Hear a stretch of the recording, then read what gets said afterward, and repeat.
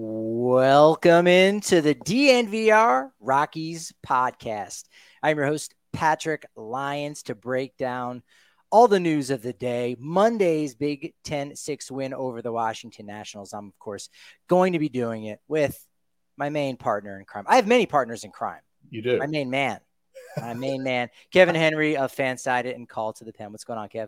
Dude, it's all good. Let's talk Rockies win. It's good to see you.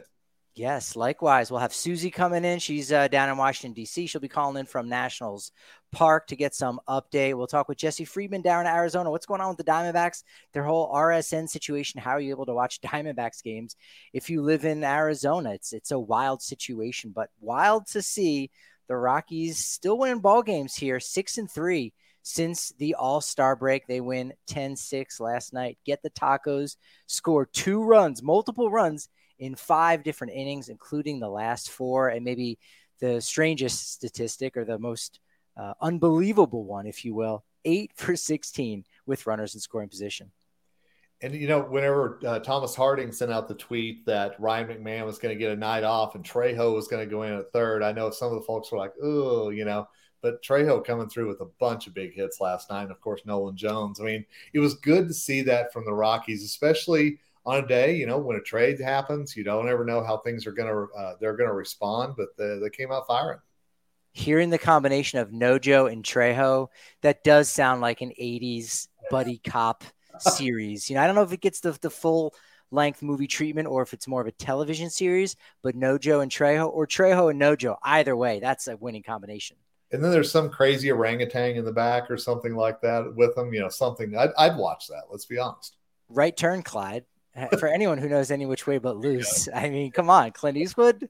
Anywho, 3-hit game for Alan Trejo, the first of his career.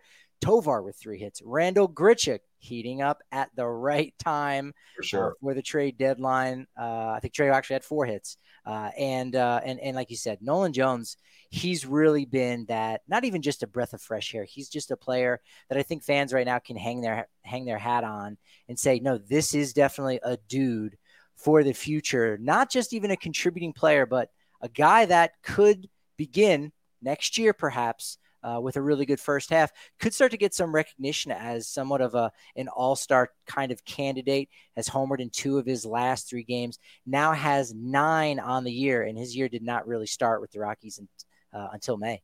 No, and if you think about it, he's not just hitting home runs, he's hitting long home runs. I mean, he's making some massive contact.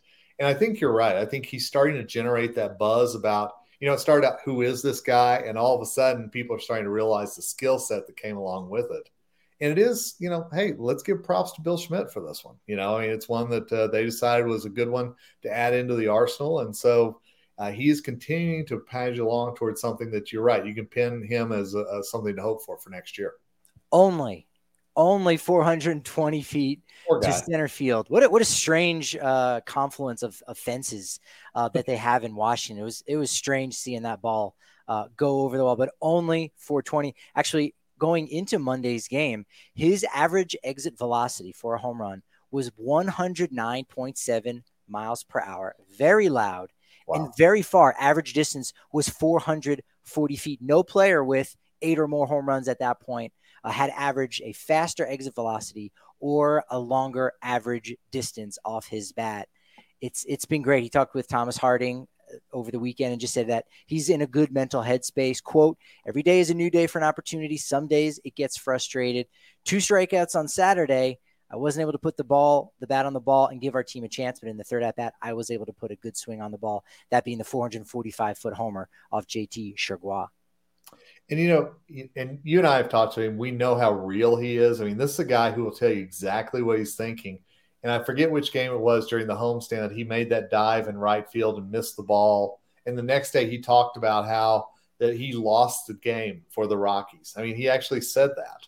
So he really takes everything on his own shoulders, but he's also a guy that, if he does have a slip up, a bad game, whatever, he's absolutely going to make that correction for the next game. As Jake Smith points out in our chat live on the DNVR Sports channel on YouTube. Again, if you happen to be listening to this as a podcast, go ahead and rate us, review, leave a comment on that. But Jake saying here on YouTube, can't believe Cleveland traded him especially an exciting player like that. Didn't really give him a chance much last year. He came up a little bit. Obviously, he was blocked at third base by Jose Ramirez, tried him in the outfield a little bit. Clearly did not like what they saw out of him there, and just said, yeah, you know what? I don't know if there's really enough room for this guy on our roster. Also traded nice prospect in Will Benson to the Reds at that point. So, I think the Rockies might be able to do that a little bit more here at this trade deadline, pulling players and prospects from other teams' organizations. What was your take on the Pierce Johnson deal to Atlanta on Monday? Honestly, I thought it was a really good deal. I think that it was a good deal for the Braves. I think Pierce can do well in their bullpen, but I think it's a real good deal for the Rockies as well. And that's what I think Rockies fans are hoping to see as the trade deadline comes up. And I know we're going to talk about that. But, these guys who are not a part of the plan for 2024, what can you get for them? And certainly you're not going to give them away. But if you can pull a deal like they did with Pierce yesterday, I don't think there's anybody that's going to complain about that. Yeah, they get two guys in Victor Vodnik and Tanner Gordon that are going right to Double-A. In fact, Connor Van Scoyoc, but he said yesterday, the player who came on the Mike Moustakas deal, also going to Hartford. And you say, all right, well, we'll wait and see what happens with these guys. They're essentially a level away, right? Triple-A. But we have seen the Rockies promote players from Double-A Hartford these last 2 years. And you go, okay, so basically they could be players who impact the 2024 roster and certainly the 2025 roster. Well, how did the 2023 roster get in this predicament? We'll go back and look at 2021. You only trade Michael Givens and you bring back Case Williams and Noah Davis, who has impact and has been a part of this year's roster. And then last year in 2022, the only of MLB's 30 teams to not make a trade. You go, there is some kind of correlation between trading expiring assets and a season in which you're clearly out of it and bringing back something that can help your future of your franchise, even if it's only in the short term. Because I think for me, the thing that I worried about with what the Rockies were going to do at the trade deadline is they would think, they don't have enough assets in Albuquerque right now. So we can't trade these veterans because we don't have enough young guys. And there's just this vicious spiral. But now you do have some new bodies that can take over. And now you are free to get rid of those expiring deals. And if you think about, flashback to spring training, whenever the Rockies signed Mike Moustakas, and everybody went, why? Why are you signing Moustakas? Why are you waiting so late to sign Profar? There are all these questions about these veterans coming in on these one-year deals.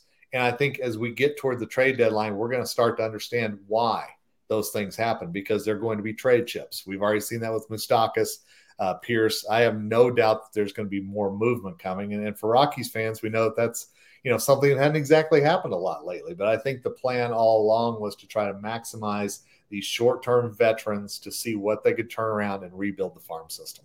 And so many other teams do that. They utilize that. It allows you to have your cake and eat it too. Again, especially if you feel like some of your young players aren't quite ready for the bright lights of Coors Field. They're not ready for the show. Then, okay, then they can get a little bit more seasoning down in AAA where you have a veteran. Boom, you get rid of one, and now you make room for the young guy, which, of course, that could be the case with CJ Cron. If he ends up getting dealt, you got Michael Toglia and Elias Montero waiting in the wing. So, it makes a lot of sense. That's why so many teams end up doing it. Jake Bird did it yesterday. Third start there as the 2-inning opener. 1 hit, no runs, no walks, no strikeouts. Does a nice job. I threw it out there, I want to say in the last week, this idea that I wonder if, and it probably is not going to happen because now the Rockies are making moves and they've improved their depth. But really with Kyle Freeland and Austin Gomber, the only two sure things for 2024, maybe between Lambert and Siebold, you have a number 3 starter there. But with so many other guys on the 60-day IL, Tommy John surgery for Senzatella and Herman Marquez, you need some guys to start. Could they stretch Jake Bird out? Could he be a candidate to possibly stretch them out? It's not something the Rockies have typically done in the past, but if anyone would be up for it, I could see Jake Bird doing that. Oh, absolutely. And you and I both heard Buddy talk about that he's not a big fan of the opener or calling it anything like that. But I know from Bird's college experience, UCLA, being a starter, everything else, I think they absolutely could stretch him back out. Now, it depends on, what does that bullpen look like for next year? And I think we're going to know the answer to that in a week. But I really do think that you're exactly right. They could push Bird out, I think, and could make him a starter depending on the needs. Yes, we don't want him to fly away from the bullpen and into the rotation, but as it were, sometimes those things happen. And something that you can definitely make happen is turning $1 into $200 of bonus bets when you join Bet365. You download the app, deposit $10, you claim your $200 in bonus bets as soon as you place a $1 bet. It's that easy. Download the Bet365 app and use code DNVR365 when you sign up to an app like Bet365, who's pioneered live in-game betting. 80 million users worldwide and a proud partner of the Colorado Rockies. And right now, if you bet 365, get the baseball early payout offer where you're a winner if your team goes up by 5 runs ahead. That's it. Doesn't matter what happens after that. You get an instant payout. Parlay and same game parlay selections will be marked as winners. Download the app and use code DNVR365 when you sign up. Must be 21 or older and physically located in Colorado. Please gamble responsibly. If you or someone you know has a gambling problem and wants help, call or text 1-800-GAMBLER and go and have a little bit of fun. Be an athlete yourself with Volo Sport. Man, they've got unlimited pickups. They've got drop-ins and tournaments. You can play per month, or you can have access for the entire year. Softball, cornhole, bocce ball, pickleball, bowling, mini golf, like you name it. Be active, meet new friends, meet new people. Find the love of your life out there. It has happened with Volo Sport. They're doing it in Lodo, Rhino, Uptown City Park, Highlands, Sloan's Lake, all around Denver. It's amazing. And when the adults pay, the children get to play for free because the Volo Kids Foundation is a separate 501c3 that provides free sports camps to kids in each Volo city. So check them out at volosports.com. I got to check out Carl Kaufman because he now has an ERA under 10, which feels good. Jake Bird was in that same boat too, if you remember early on in the season with a really bad outing against the Dodgers, but gets that ERA under 10. Unfortunately, one of the inherited runners he left out there, I want to say in the 7th, ended up scoring, but 4 innings pitched, 2 hits, 1 run, 1 walk, no strikeouts, and gets his first big league win. That's wonderful to see from the University of Michigan product. It is, and it's something that we need these young pitchers to get some of those milestones, some of that experience along the way. You know, Buddy always talks about, every day's a test. And when you see a Carl Kaufman coming through, and I'm still going to say a Jake Bird as a young guy. I'm still going to say, Peter Lambert, obviously. Anytime that those guys can pass the test, it only bodes for good things down the road, whether it's this season or in 24. Yeah, definitely young in terms of service time and young in terms of the fact of they don't really even know what they are, what their capabilities are. I think if you're talking about a guy who might be 30, 31, you're like, hey, maybe you catch lightning in a bottle. But these guys are still in their mid-20s, so there's definitely a lot of hope, tied to that. So that's been good to see. For the rest of the series, we've got Austin Gomber versus Trevor Williams at 5:05 down in D.C., and then Lambert and Jake Irving on Wednesday at 10:05 a.m. That actually allows us to still have a 1 p.m. show here on the DNVR Sports Channel live on YouTube. Do you like morning baseball? Are you a fan of that? I am a fan of that. I mean, why not, right? I think those early NFL games, early MLB games, absolutely have some brunch, watch a little sports. But I'll tell you, I'm looking forward to that matinee just to see what Peter Lambert can do now, because we've seen Lambert so many times in the very start of his career. He looked good at Wrigley. He looked good for 2 or 3 of those starts, and then all of a sudden the wheels kind of came off a little bit. So what has he learned from that, and can he carry something over into that Nationals game? That's the matinee. Yeah, that'll definitely be important after the really solid outing last week. We got a reunion with Corey Dickerson, which I was thinking about. Charlie Blackmon's the last guy that he was teammates with that's on the Rockies. I mean, I'm sure like maybe he saw Ryan McMahon on the backfields, but ultimately it's a long time ago. I mean, he was traded in 2016, so that is a long time, but man, time flies. And it is good to see Chuck swinging the bat. It sounds like he's going to be coming back, which is a really good thing, I think. But then it's a question of where does he fit in? And I think that's one thing to really see. You'd think he's probably going to be that DH guy, just stay in the DH role, but who's going to lose at bats by that? I'm real curious to see. Yeah, and Kyle Freeland, of course, throwing, as we talked about earlier in the week, gets in his little exhibition game. I think he was facing Austin Wynns for a period of time. It is amazing. I'm glad we've got a pitch clock now to keep these games quicker, because you've been down to spring training too. Guys like, hey, I just need a couple of ABs, or I need 40 ABs to get ready for the regular season. And sometimes that'll be there'll be 3 or 4 ABs at bats in the course of 15 minutes. They go out on a backfield, they face live pitching, and you're like, okay, that was an at bat. Then they'll go back up, and like in 15 minutes, you're like, hey, I just accomplished what I needed. That goes towards the 40 AB tally to get ready for opening day. It's amazing. Check the box, man. I'm telling you. And you saw spring training schedules came out today, which I'm really I did not. No. Yeah. Spring training schedules are out. I'm excited about that. That was a good way. You know, we've got the 24 schedule already, now 24 spring training. And I'm going to give you one guess who the Rockies open up spring training against. I bet you'll never guess. You're right. So I probably shouldn't guess. The Arizona Diamondbacks. Oh, my gosh. You must have seen the schedule. You must have. That's it.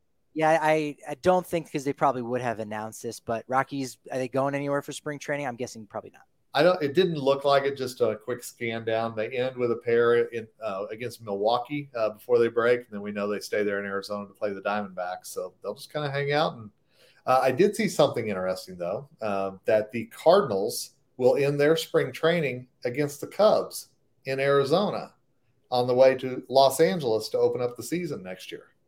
Oh, okay. That's going to be kind of interesting. Yeah. Yeah, that's very strange. That has like exhibition vibes from 2019 when it was the Rockies against the Isotopes of like, what? You shouldn't be here. Something's not right. Go away. Shoot. Yeah. Yeah.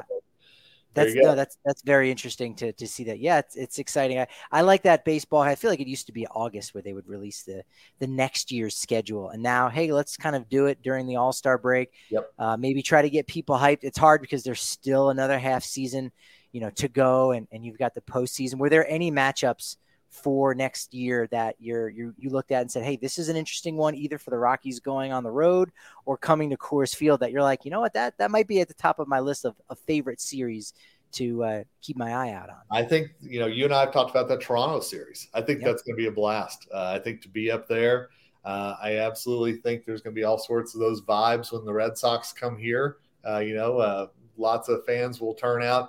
I'm really curious to see, of course, complete flip of this year. So we had the Yankees fans in this year.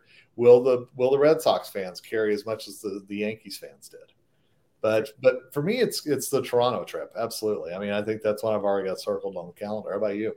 Yeah, Mexico and Toronto, Mexico and Canada in April, right off the bat. That's great. And yeah, with the Boston one, you hope it's certainly, as you said, you bringing up the Yankees and Yankees fans invading Coors Field. Okay. That would really be a shame, I think, that this time next year, because it will be July 22nd through 24th, where the Boston comes to town. It's one thing if opposing fans, come into Coors Field. Yeah, you don't love to see it, but it would be particularly disappointing for Rockies fans, the diehards, who have a hard time getting a ticket, or the price does become inflated, to welcome Trevor Story back. It's not just a big city team. It's Trevor Story's return to Coors Field. And so I think that's obviously something you don't want to happen, but unfortunately probably will, right in the thick of summer when everybody wants to be at Coors Field. It'll be interesting this weekend against the Oakland Athletics. How that will still probably average, a little under 40,000 for all three games. And enough of the diehards are already going to know about the legends that are coming out. There's a cool cap that's being given away on Sunday, actually a bobblehead on Saturday. So we could get 120,000 to see one of the worst baseball teams in the history of the world. And yes, I am talking about the Oakland Athletics. Well, you and I need to put an over-under on how many sell shirts that we see come into the stadium, because I think there will be quite a few represented there. I have no doubt. And what color will those sell shirts be? Oh, they'll be green, but I have a feeling you might see some others. Green for City Connect? Green, that's for the A's? Colorado green. Man, no. Well, either way, whoever you're rooting for this weekend, I don't think the Oakland fans travel all that well. Then again, hey, and if you are an A's fan and you want to go see your team play, hey, come out to Denver and put money in another billionaire owner's hands that fans don't necessarily like how they're running the team. You could do that. I will wager you, which, you and I have these friendly wagers. I will bet you there's more A's fans in attendance simply because of this being the melting pot that it is in Denver. I would have a feeling they'll be playing a green and gold in the stands this weekend. I'd be curious if we see any Giants fans as well. Just saying hey, I don't root for the A's, but this could be one of the last times I get to see them. Could be the last time the Oakland Athletics come to Coors Field. It very well. That's another one that's on the 2024 slate. Colorado goes to Oakland for possibly the last time. Saying goodbye to the Oakland Alameda. That's sad. Very sad. Yep. What's not sad is Shady Rays. But you know what? Maybe if you are sad, you can put them on and cover up your swollen cheeks there, your red eyes, whatever it is. No, you're going to look great with Shady Rays, especially when you use promo code DNVR, because you buy one, you get one free. They keep you covered from the sun to the slopes with their premium polarized shades. You can go down to the Park Meadows Mall, where if you buy 2 or more polarized shades, you get 50% off those bad boys. And the best part is they have a lost and broken replacement policy. So if you happen to have one of those accidents where you no longer have your Shady Rays, either it's out of your possession or you've broken them, guess what? They're going to hook you up. They'll send you a brand new pair. It's amazing. If you don't like it, free returns, full refund within 30 days. It just, you can't miss with Shady Rays. I love wearing mine all the time. And yes, Kevin does give me crap when I wear them, simply because he thinks I'm trying to be too cool wearing the shades in the press box, as it were. And he's right. But you know, they feel so good on my face. What might feel not so good on your face is getting injured or getting hit in the head, or maybe it was a rideshare situation, automobile accident, whatever it might be. You have to call the folks down at Backus in Shanker, 222-2222. Free call, free consultation. Look, they'll even work on your case for free until they win you money. And they've actually done it to the tune of over $1 billion. We're talking 25 lawyers, 100 folks on staff. They've got offices in Aurora, Inglewood, and Denver, Fort Collins. Check them out. Again, they're here to help. So you might as well just make that phone call. It's super easy. All you have to do is pick up the phone and dial 222-2222 to find out if you have a case, because Backus and Shanker wins. Kev, I do want to talk about the RSN situation in Colorado. We've had that issue with Nuggets and Avs in the past. There's some stuff going on down in Arizona, and actually Susie did a nice job catching up with our he's like a brother to me too, right? Down at PHNX Diamondbacks, Jesse Friedman of PHNX Diamondbacks. Here's their conversation about everything going on with the Bally Sports Group and MLB stepping up to make sure that Diamondbacks fans can still stream and watch their favorite baseball team. Pod now is PHNX D-backs, Jesse Friedman. Jesse, how are you guys doing down there? Oh, we're all right, Susie. The Diamondbacks took 2 out of 3 from the Atlanta Braves just now. They also, unfortunately, did not win the series finale. So it's been a bit of a trend around here where the Diamondbacks are on the verge of a sweep, and then something disastrous happens in the series finale. So people are a little disheartened over here because of that, but all in all, you'll take a series win over the best team in baseball. I think Diamondbacks fans should be pretty happy with how this week has gone so far. I'm literally rolling my eyes at you right now. Like, oh no, something disastrous happened and we didn't get to sweep the best team in baseball. We only won the series. Like, I don't even want to talk to you anymore. No, what I do want to talk to you about is how Diamondbacks fans are watching games now because of the whole Bally Sports bankruptcy, Diamond Sports Group issue. And now you guys have your broadcasts taken over by MLB TV. What does this look like right now? It's interesting. Yeah, it's something we've been anticipating for a while that this would happen. And sure enough, it finally came to fruition earlier this week. But yeah, basically, a lot of it's the same. Not much has changed. If you were able to watch Diamondbacks games before on cable or on some sort of a streaming service, I believe in pretty much all cases, you're still able to watch them on cable or with that streaming service. You just might have to find them on a different channel. So here in the office, I believe we have Cox. We just hopped over to a different channel and the game is still there. The big thing that has changed, and this is something that a lot of people are talking about, is essentially the removal of blackouts. Basically, what's happening is Major League Baseball has the ability to now offer a direct-to-consumer product where people can watch games directly on MLB.tv. Unfortunately, common misconception, if you had MLB.tv before and you live in Arizona, you're not able to get access to these in-market games. You're still technically blacked out now like you were before. However, there's an additional $19.99 per month that you can pay that does give you access to these in-market games, which is substantially cheaper than any kind of cable service. So theoretically, for people who were just getting cable to watch Diamondbacks games, or maybe didn't want to get cable just to watch Diamondbacks games, this is a much cheaper way for them to get access to those games. Oh my gosh. I mean, that is huge. The fact that there's even an option to not be blacked out from these games, when this is the biggest issue I think a lot of people have with the availability of watching any MLB team. I feel like that might be the only silver lining in all of this, even though this is kind of a mess. Yeah, it's kind of a mess. We certainly feel for some friends over at Bally Sports Arizona. A lot of the crew was kept around, so the Diamondbacks still have the same play-by-play broadcasters, same color analysts on the broadcast. They've kept some sideline reporters as well. But there are some people who worked for Bally Sports who had a role in the pre or post game shows. Those have kind of been cut down with Major League Baseball taking over. So unfortunately, there are some people who've gotten some hard news over the last few days. We certainly feel for those people, but the quality of the broadcast is what people keep talking about. Major League Baseball has done it pretty well. A lot of people really like, the score bug, some of the different like graphics that they have on the screen. It's a very different look from what it was before under Bally Sports Arizona, and people seem to be pretty on board with it. Okay, so it's a different look. That's very interesting to me. My next question was, I think you just touched on this. How do we know, or can you tell how many previous staff members were kept along for, this new iteration of Diamondback broadcasts? It's a little bit hard to say behind the scenes how many people are still around. The people that fans are used to seeing on the broadcast are all still there. Jody Jackson was the team's primary sideline reporter. She's been in Atlanta doing these games against the Braves while the D-backs are on the road. And like I said, the guys in the booth calling the game are still the same as well. As far as people behind the scenes, though, cameramen and whatnot, I believe there were some freelancers that were used before that I think will continue to be used by Major League Baseball. The primary producer of the broadcast has been carried over, but there are definitely some people behind the scenes who, unfortunately, at least it appears, will not be carried over. Oh, that is such a shame.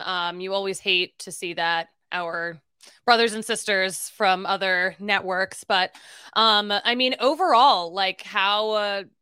What are you thinking? Do you think it's going to work out? Do you see more changes coming later on in the season, next season? I'm just trying to catch the vibe of these broadcasts down there. Yeah, the long-term outlook is really interesting. Diamondbacks president and CEO Derek Hall spoke a couple days ago about next season and what the possibilities there look like. My guess is that the D-backs will continue working with Major League Baseball into the future, but Derek Hall talked about potentially bringing some other partners in as well in order to increase distribution. The Diamondbacks would maybe they do something that's directly over the waves. Maybe that's an option for them. They've talked about trying to add additional streaming services and whatnot, trying to get the product out there to as many people as possible. But yeah, it does appear that Major League Baseball taking over the TV rights is kind of where this is headed. Major League Baseball has the ability to broadcast these games, and as I said, they look pretty good. I think they're doing as good a job as anyone in the league broadcasting these games. And so I anticipate Major League Baseball probably continuing to do this for a while, but there's still a lot of unknown. We don't know exactly what the revenue is going to look like. Rob Manfred said earlier this season that teams would be guaranteed 80% of the revenue that they were bringing in with their previous TV deals, which seems to be a pretty fair number, but obviously the Diamondbacks would love to get that up to 100% if they can, or potentially even make more money in the future than what they are now. So the financial ramifications of this is something we don't have a great sense of at this point. Oh man, it sounds wild out there, but good stuff that you guys are doing. You guys aren't going anywhere. Keep us posted. But Jesse, thank you so much for joining the pod. Enjoy the rest of the season. Happy to do it. Thanks for having me.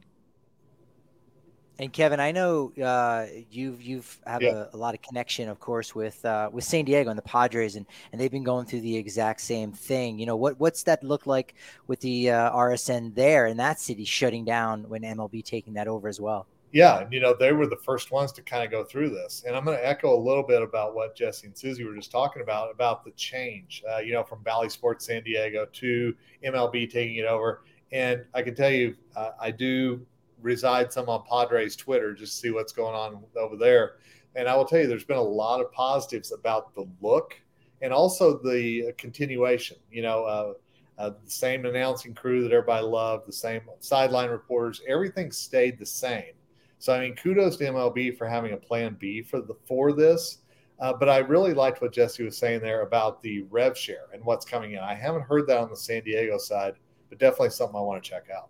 Yeah, 80% sounds like a high number, but that's a decent cut that you're getting from 100%.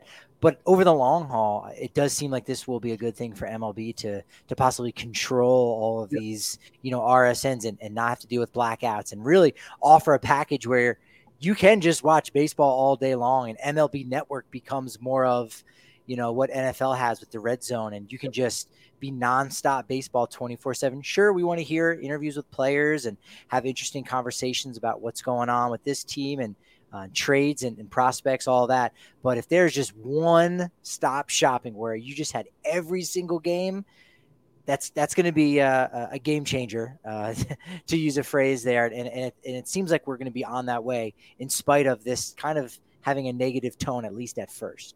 And I can tell you at first, Padres fans were like, wait a minute, I've got to pay extra now to do this. But the more that people understood the value that came with it and that knockout of the blackouts, people have been okay with the price tag so far. So I think MLB may have actually, dare I say, done something right here. That's it. It's always going to be about the price tag. That's probably why if you head out down to the corner of Colfax and York at the DNVR bar and you're a diehard, you get 15% off your food and drink. If you're not a diehard, well, you can still come down on Tuesdays where there's $3 tacos, tequila specials. On Wednesday, USA, Netherlands, global chalice season. Let's go with that. Thursday's got happy hours 4 to 6, $11 burger and beer specials on Fridays. And yes, Saturday night, UFC 291, round 2, if you will. Justin Gaethje versus Dustin Poirier. That's going to be good stuff. Again, that's at the DNVR bar. Make sure you head on down there. And if you're a diehard, you also get 20% off all of the gear over at DNVR Locker, 20% off on any of the tailgates that we have, any of the takeovers. It's fantastic. You get a free shirt each and every year with your diehard membership, access to the diehards only Discord. Absolutely fan-freaking-tastic. All right, Kevin, before we get to Susie here in just a moment, what are you hearing on the MLB trade front? Let's not talk about the Rockies. Let's just talk about the rest of baseball right now. It seems like there's only like 8 teams. I think Jim Bowden just broke something down earlier today. 4 teams in the NL, 4 teams in the AL are definitive sellers. Everyone else is either buying or they're still kind of on the fence. That's not a lot of teams that are selling. No, and it's the amazing thing. You think about the Mets, you think about the Padres. Both of those are not committing to selling at this point. And both of those have so many nice trade chips that people would be very interested in acquiring. Of course, the whole everything revolves around Shohei Ohtani. But the more and more that we hear, the more it's not going to happen. The Angels have been playing decent baseball as of late, even without Mike Trout, without Rendon. So I don't see him going anywhere. But I really think that what's going to be the really fascinating thing to watch is, and you may have seen the report that's come out, is that the Dodgers are looking to see if the Cardinals would part with Nolan, to see if there's a chance with only, I think it's $79 million he's got left now on his contract. Would St. Louis be willing to ship him to the Dodgers in exchange for a lot of pitching prospects? Wow, and that's the one that's been floated out there today, and it's being talked about a lot right now. There's a lot involved in that because we've said it plenty that Nolan had an opportunity to opt out in the offseason, and you saw what Manny Machado was able to make in free agency. And hey, Nolan, you definitely could have gotten something close to that. Machado's only a little bit younger. They're very similar players. I think I would probably rather have Arenado. That being said, he decided to stay in St. Louis, keep his deal, I think, because St. Louis probably couldn't have really offered him anymore with the Rockies, supplementing a lot of that income he was making. So sure, we can add another year onto your deal, but you're still going to be making the same exact amount because now all of a sudden we just tore up the Rockies contract. So he decided to stay in St. Louis. Now, with given the opportunity of going, he's not going to be making more money with the Dodgers. But he can go back home to the LA area with the Dodgers. He would be helping the Cardinals out, but man, that is a totally different situation. Now Nolan's kind of stuck between a rock and a hard place because he committed to St. Louis, and now if St. Louis is going to him saying, hey, you could really be doing us a favor. Hey, St. Louis Cardinals, I already did you a favor. Now you're coming back at me again. I'm going to look like a bad guy here, I think, either way. Yeah, I'm curious to see how much smoke there really is with that fire, because you're right. The fits are there. Nolan being the SoCal guy and everything else. And we know every time he went back, there was family in the stands and everything else. But the question becomes, and you know this as well as I do, Nolan wants that ring. He wants to win a title. And is he going to have a better chance in St. Louis over the next 3 years or LA over the next 3 years? And I think that, if he thinks that LA is a possibility and the Cardinals come to him and they say, would you waive your no trade clause if ... I think that that's the one place that would actually, he'd say, yeah, okay, I'll do it. It's so interesting that you bring that up. And one of the reasons why I love having conversation with you, because I never know where the conversation is going to go. And you know what? I tell you what, in a matter of 3 months, everything changed for Nolan Arenado, where he signed that big extension ahead of the 2019 season with Colorado. And then halfway, he basically said, well, look around. It does look a little bit like a rebuild, right? They were picking up guys off the scrap heap. They weren't active at the trade deadline, despite the fact that they were in one of the final wild card spots at the beginning of July. So they weren't active. They didn't do anything. And so he got very frustrated. And by the end of that season, we don't really know what happened behind closed doors between him and then general manager Jeff Bridich. But that was the end. Goes from, hey, I'm here for life with this extension at the beginning of 2019. A few months later, it all fell apart. The same could happen in St. Louis if this does go down where, hey, no, I'm committed to St. Louis. You guys don't have to pay me anymore. This is where I'll raise my family. And then in 3 months, looks around and goes, Pujols isn't here. Molina isn't here. Yeah. Team seems to be like they're in disarray. Is it going to be like this for the next couple of years? If not, maybe I do want to take that escape pod and go to LA and win a World Series there. I mean, it's a possibility. And you think about, one of the big things that stirred Rockies fans up so much was the talk that Nolan and Adam Wainwright were talking a little bit, the videos going back and forth and all that kind of stuff. Wainwright is getting ready to be out of there. It's really that Molina, Pujols, Wainwright, that whole guard is getting ready to be gone. And after next year, you don't really know what Paul Goldschmidt's future is going to be there in St. Louis either. So Nolan's going to kind of be the guy. Sure, you've got the Jordan Walkers. I just read a report right before we came on that they're not going to trade Tyler O'Neill because they think he's part of the future. But if Nolan's going to be the guy in St. Louis, are they going to build enough pieces around him? Just like the question was here. Will they do that? And I'm really fascinated. That's going to be another part about the trade deadline, I think, really to watch is what does St. Louis bring in that can actually help them next year?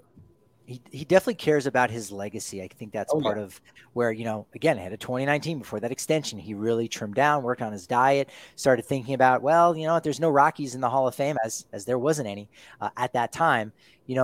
Maybe I need to go somewhere else. So do you stay in St. Louis and say, hey, I don't want to be a 3, maybe even 4 team kind of player.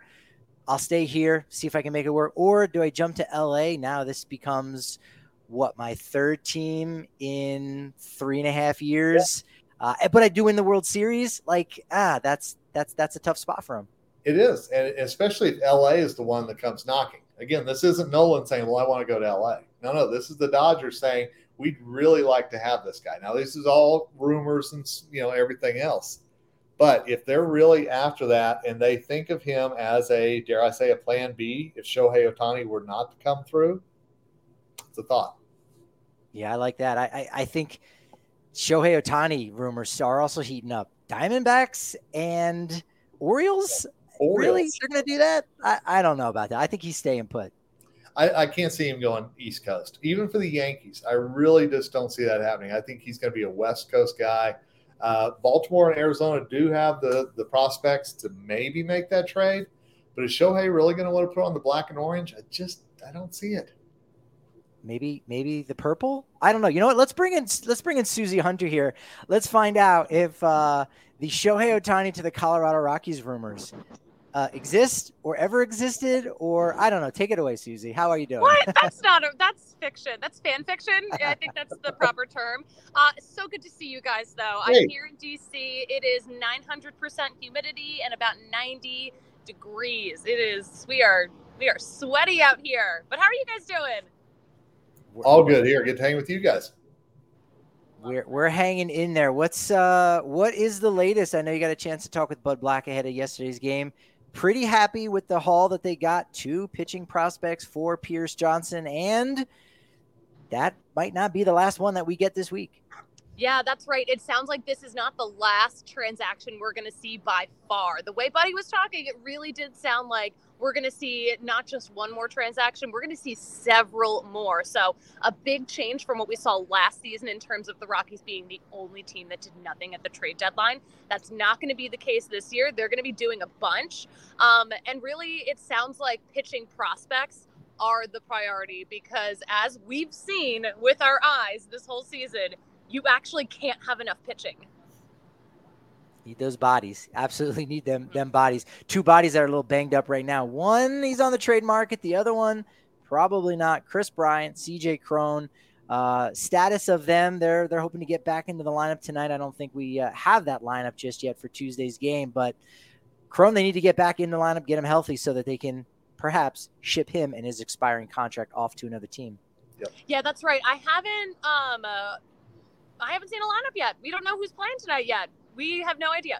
But, yeah, I mean, I saw CJ Cron walking around the clubhouse, and he was doing, some light activity yesterday. That's what Buddy told us. So I think we'll see CJ Cron in the lineup sooner than we see Chris Bryant. I think Chris Bryant still needs an x-ray of sorts. He needs some kind of imaging for that finger because people keep hitting him with pitches. So rude. So rude.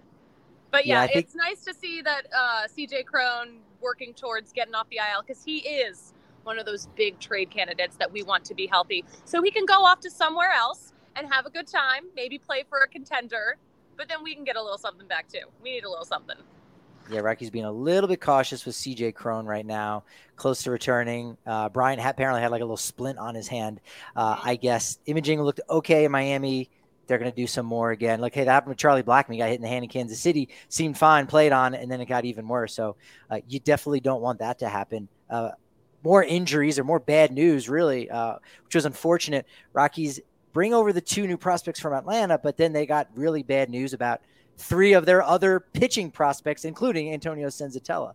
Yeah, it is kind of crazy to see 4 guys in an organization getting Tommy John at the same time.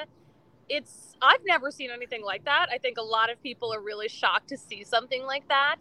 You have to wonder, I mean, is that a coincidence or is this something mechanically that these guys are learning in the Rockies organization that is destroying elbows? I'm concerned. I think seeing 4 Tommy John surgeries happening at the same time is a huge red flag. Yeah, it could be a coincidence. It might not be. Kevin, is your elbow bugging you at all? Is it right now it's feeling good, but I was disappointed to see Gabriel Hughes on that list. I think that that's definitely going to be something that, obviously sets him back. And I think he had such high hopes that he was going to be a guy that was going to progress through the system quickly and be able to help the Rockies sooner than later. Yeah, you got 2 pitchers, 2 pitchers from that 2022 much vaunted class. Rockies did a great job, but you have both 21-year-old Gabriel Hughes, 19-year-old Jackson Cox, and then another teenager in Jordy Vargas were those 3, in addition to Senzatella, who we already knew was going to go under the knife. But yeah, all 4 of those guys, that was not great in general. Susie, any final words? I know you got Clubhouse to go to. Yeah. Any food, any cuisine that you're going to be checking out down in Nats Park? Oh my gosh, I will say the press box food is pretty good. They've got a made-to-order grill. I love it. So I'm having a good time up here food-wise. And I have friends who live here too, so I got to enjoy the game sitting with them last night. I had a great time. I think this is a great park. I came here on my ballpark tour, but this was where I spent the least amount of time because it was a doubleheader because the game had been postponed due to rain. So it was 2021. It was a 7-inning doubleheader. So I feel like we were in here for an hour. I got no quality time in here, and all of it was pouring rain. So I actually get to enjoy some nice weather. It's a little hot, but it's fine. But it's been great. This is a great park. If you haven't been here, definitely make a trip out here. Fantastic.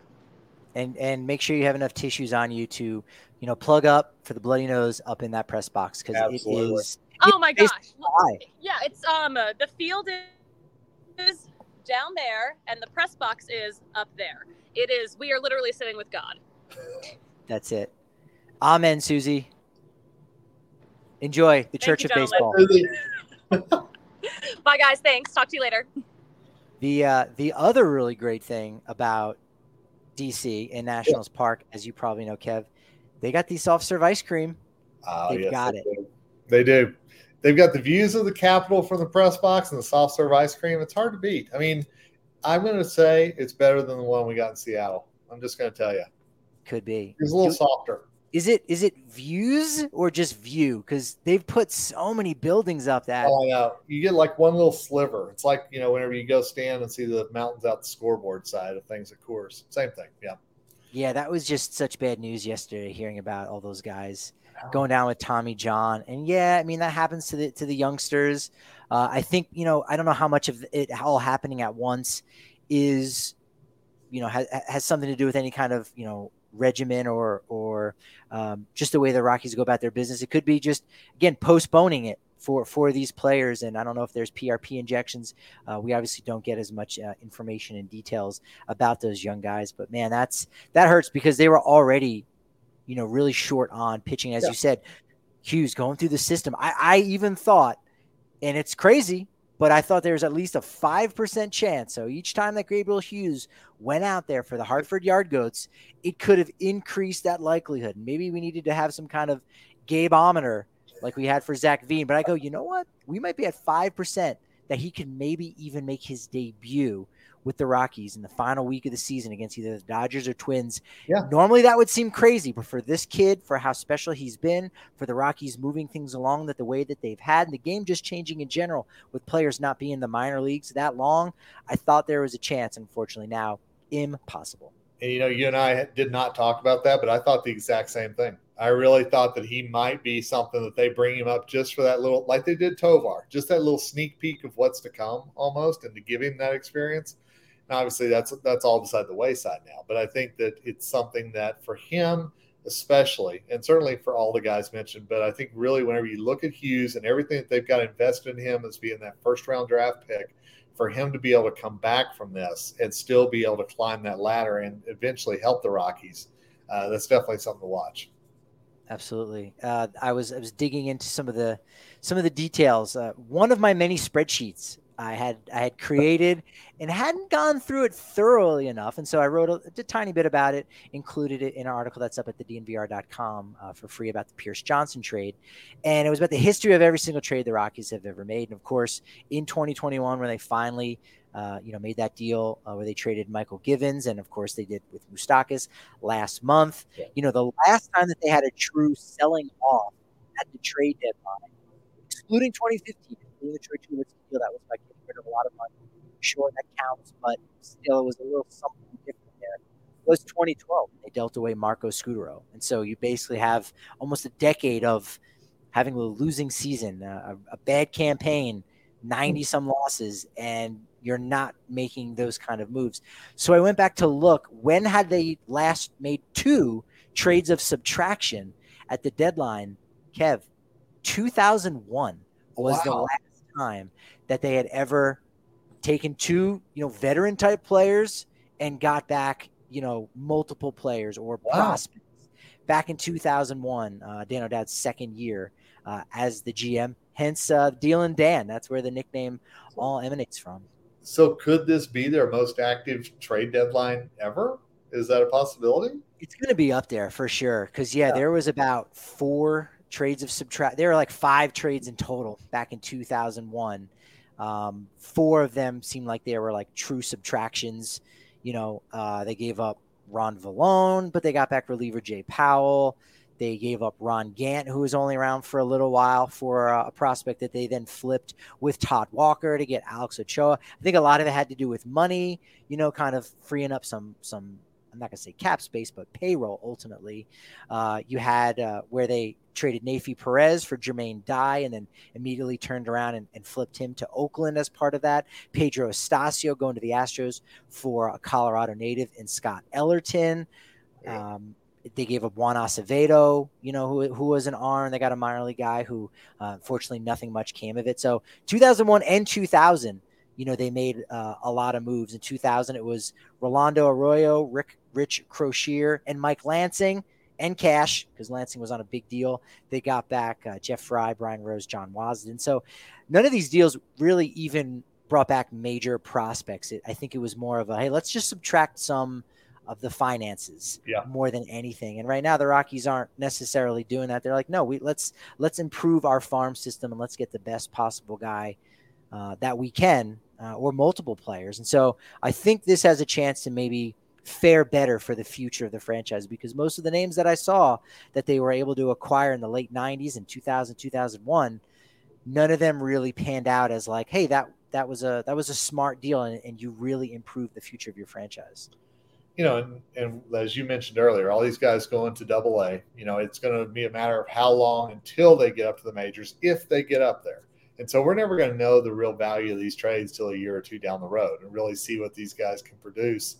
But still, it's better to at least go for that lottery ticket than to have a CJ Cron or a Randall Grichuk just sitting there and knowing that 99% chance they're not back with you next year. And you got more competition at AA and then soon to be AAA. That's a positive thing. And you said lottery. I mean, hey, we have a draft lottery now in MLB.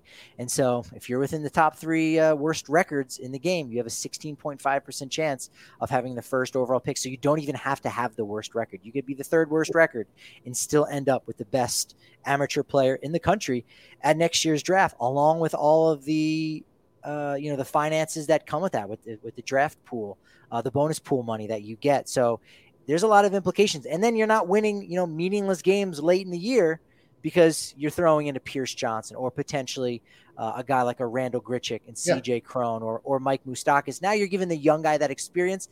And if they fail, that's fine. That increases the likelihood you're going to have an even better pick and have more money in next year's draft. And if they're successful, well, that's great. That's now going on their resume, and it has a positive impact on the future of your franchise. And if a Grichuk goes to, let's just say, a Milwaukee, if a CJ Cron goes to Houston, those are places that they've been linked to. You know what? Great. God be with you. Go win a ring, do whatever it is that you're going to do this year. But it's all about what Bill Schmidt can get back in return. And again, just from what we've seen with it's on surface, but with the Moustakas trade as well as Pierce Johnson, so far so good. How many more do you think we might get? MLB.com had something. I think it was 17 names that are definitely going to be on the move, whatever it were. There was 4 Rockies names on that list. How many? They've already broken the mold. 2 is already like you're right, astronomically more than we probably were all expecting. So how many more are there going to be, do you think? I'm going to predict Grichuk for sure. I think he's gone. I think Brad Hand is gone. Oh, I do. I think Brad Hand will go. I'm not sure anybody's going to take Profar. I think that he has not had a year that anybody's willing to give up much. And if somebody comes with a low-level prospect or whatever, will that be enough for Bill Schmidt to turn it? I don't know. I still wonder, and I want your opinion on this. Has Cron shown enough to be healthy enough to be a trade chip? I mean, these back problems have come at a horrible time for him. Yeah, that's the bottom line with that. With Cron and Profar, they're both 2 guys that they're making a couple bucks. You know what I mean? Like it's not that they're making $2-3 million for the season. That's how much they're still basically going to be owed for the remainder of the year. And so the team, not only are they getting the player, but they've got to pay this contract now. And if the Rockies want to include a little bit of cash for a Profar, then I think you're gonna increase the quality of that prospect. And then with Cron, like you said, there's still those questions that if you're acquiring CJ Cron, you are now not acquiring another first base option. So regardless of what you have to pay to get a player like CJ Cron, do you want a CJ Cron if he's going to be hurt? I mean, again, the best kind of ability is availability. So immediately he kind of drops down a little bit in the depth chart when you're going around and looking who could possibly be available. And to what we were talking about earlier with the Mariners and the Mariners are kind of in that wait and see. I think they're buyers still. But the Cubs even are one of those teams, along with the Mets and Padres, that they're on the fence. But I mean, Trey Mancini could be a guy that you say, hey, we need somebody that can go out there that has a track record. CJ Cron has a great track record of putting up numbers when he's healthy. But if he's not healthy, then where's his value? And that's where I think you've got to be Bill Schmidt and get on the phone now before the Cubs decide to sell, before the Padres decide to sell. You strike first. And I think that's something he has to do if there's a chance of moving Cron. And one person we didn't talk about was Brent Suter. And I'm of the opinion the Rockies are going to keep him. I think they're going to take the Daniel Bard route, and I think they're going to extend him and have him as part of their bullpen moving forward. And with Pierce Johnson, one of the things that Buddy said was, look, he had talked with Pierce, and he's a free agent at the end of the year. And it almost sounds like, hey, I know you traded me, but it's not because I stink. It's because actually I'm quite good. I have a lot of value. This is my hometown team that I grew up rooting for. I'm from this area. I very, very well may come back. And that could be the case with a Brent Suter if you trade him. I don't know how much about some of those other options, but even still, I very much could see that Brent Suter route going. And again, where is his value at? Because he did just come back from the IL. He's got the oblique thing. So, the offers for Suter might be really low. You might not be able to bring back much. So maybe it is better to hold on him, especially if you can trade Brand. If you can trade at least one more reliever, I think it would be more understandable. Because again, as we started off by talking, there's so many guys that are hurt that you're not going to be able to rely on for next year. It's going to be a very inexperienced roster in 2024. So, all right, if you got to keep around a veteran like Brent Suter, so be it. Different situation last year with Daniel Bard because you could have gotten a lot for him at that point. I don't know if that's the case with Suter right now. I don't know either. And I think that they like what Bard and Suter bring. You talk about clubhouse and everything else, but I think they really like having those two guys in the clubhouse. And of course, we know Tyler Kinley's on his way back as well. We know that's still in progression. So that's another plus for the bullpen too.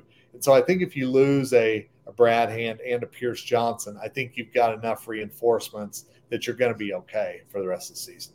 Rockies like those guys in the clubhouse, and I like you on our podcast, Kevin. Go ahead, plug away. You you work like a madman. You're going out to LA to cover a series. You're doing it all. Go ahead, plug away where folks can check out your stuff, because you don't just cover the Rockies. You cover all the teams. One of the reasons I love talking with you, because we're getting the whole experience all around MLB. Yeah, tomorrow I'll be in Chavez Ravine for the Dodgers and Blue Jays. They're going to wrap up a series tomorrow, doing some trade deadline poking on both those teams while I'm out there. What are they looking for? Are they really going to go after Shohei, or could they like that number 28 there in St. Louis? Try to find out some things. But then absolutely we'll be back seeing you on Friday for the A's, and then those Padres to come to town for the trade deadline. But yeah, I'm at fansided.com/MLB, as well as calltothepen.com. National columnist for Fansided, and trying to keep up with what's going to be an insane week ahead, my friend. All right. Before we get out of here, what is your take? There hasn't been a ton of Juan Soto trade rumors, but Colorado was in San Diego at the trade deadline last year. They acquired Hader, Soto, Josh Bell, Brendan Drury, all these guys. Is it going to flip this time next week at the August 1st trade deadline next Tuesday? Are the Padres going to be saying goodbye to all these guys while they are in Colorado? My guess is yes. I think you're going to see some guys from the A's leave this weekend while they're in town. And I think you could say goodbye to a Brent Rooker or a Tony Kemp. And then I think you could see an exodus going from San Diego while they're here in the Mile High City. I think it's very possible. If you work at DIA or you've got any flights this weekend, it could be chaotic. Thanks to MLB. Thank you for joining us. Follow us over on Twitter at DNVR_Rockies. At Patrick D. Lyons is where I can be found. And great time with you, Kevin. Appreciate you giving us all this momentum. But unfortunately, as we say, in the baseball podcast world. Your momentum is only as good as your next show. So, of course, it's going to be a good one. We'll see you tomorrow right here on the DNVR Sports channel live on YouTube at 1 p.m.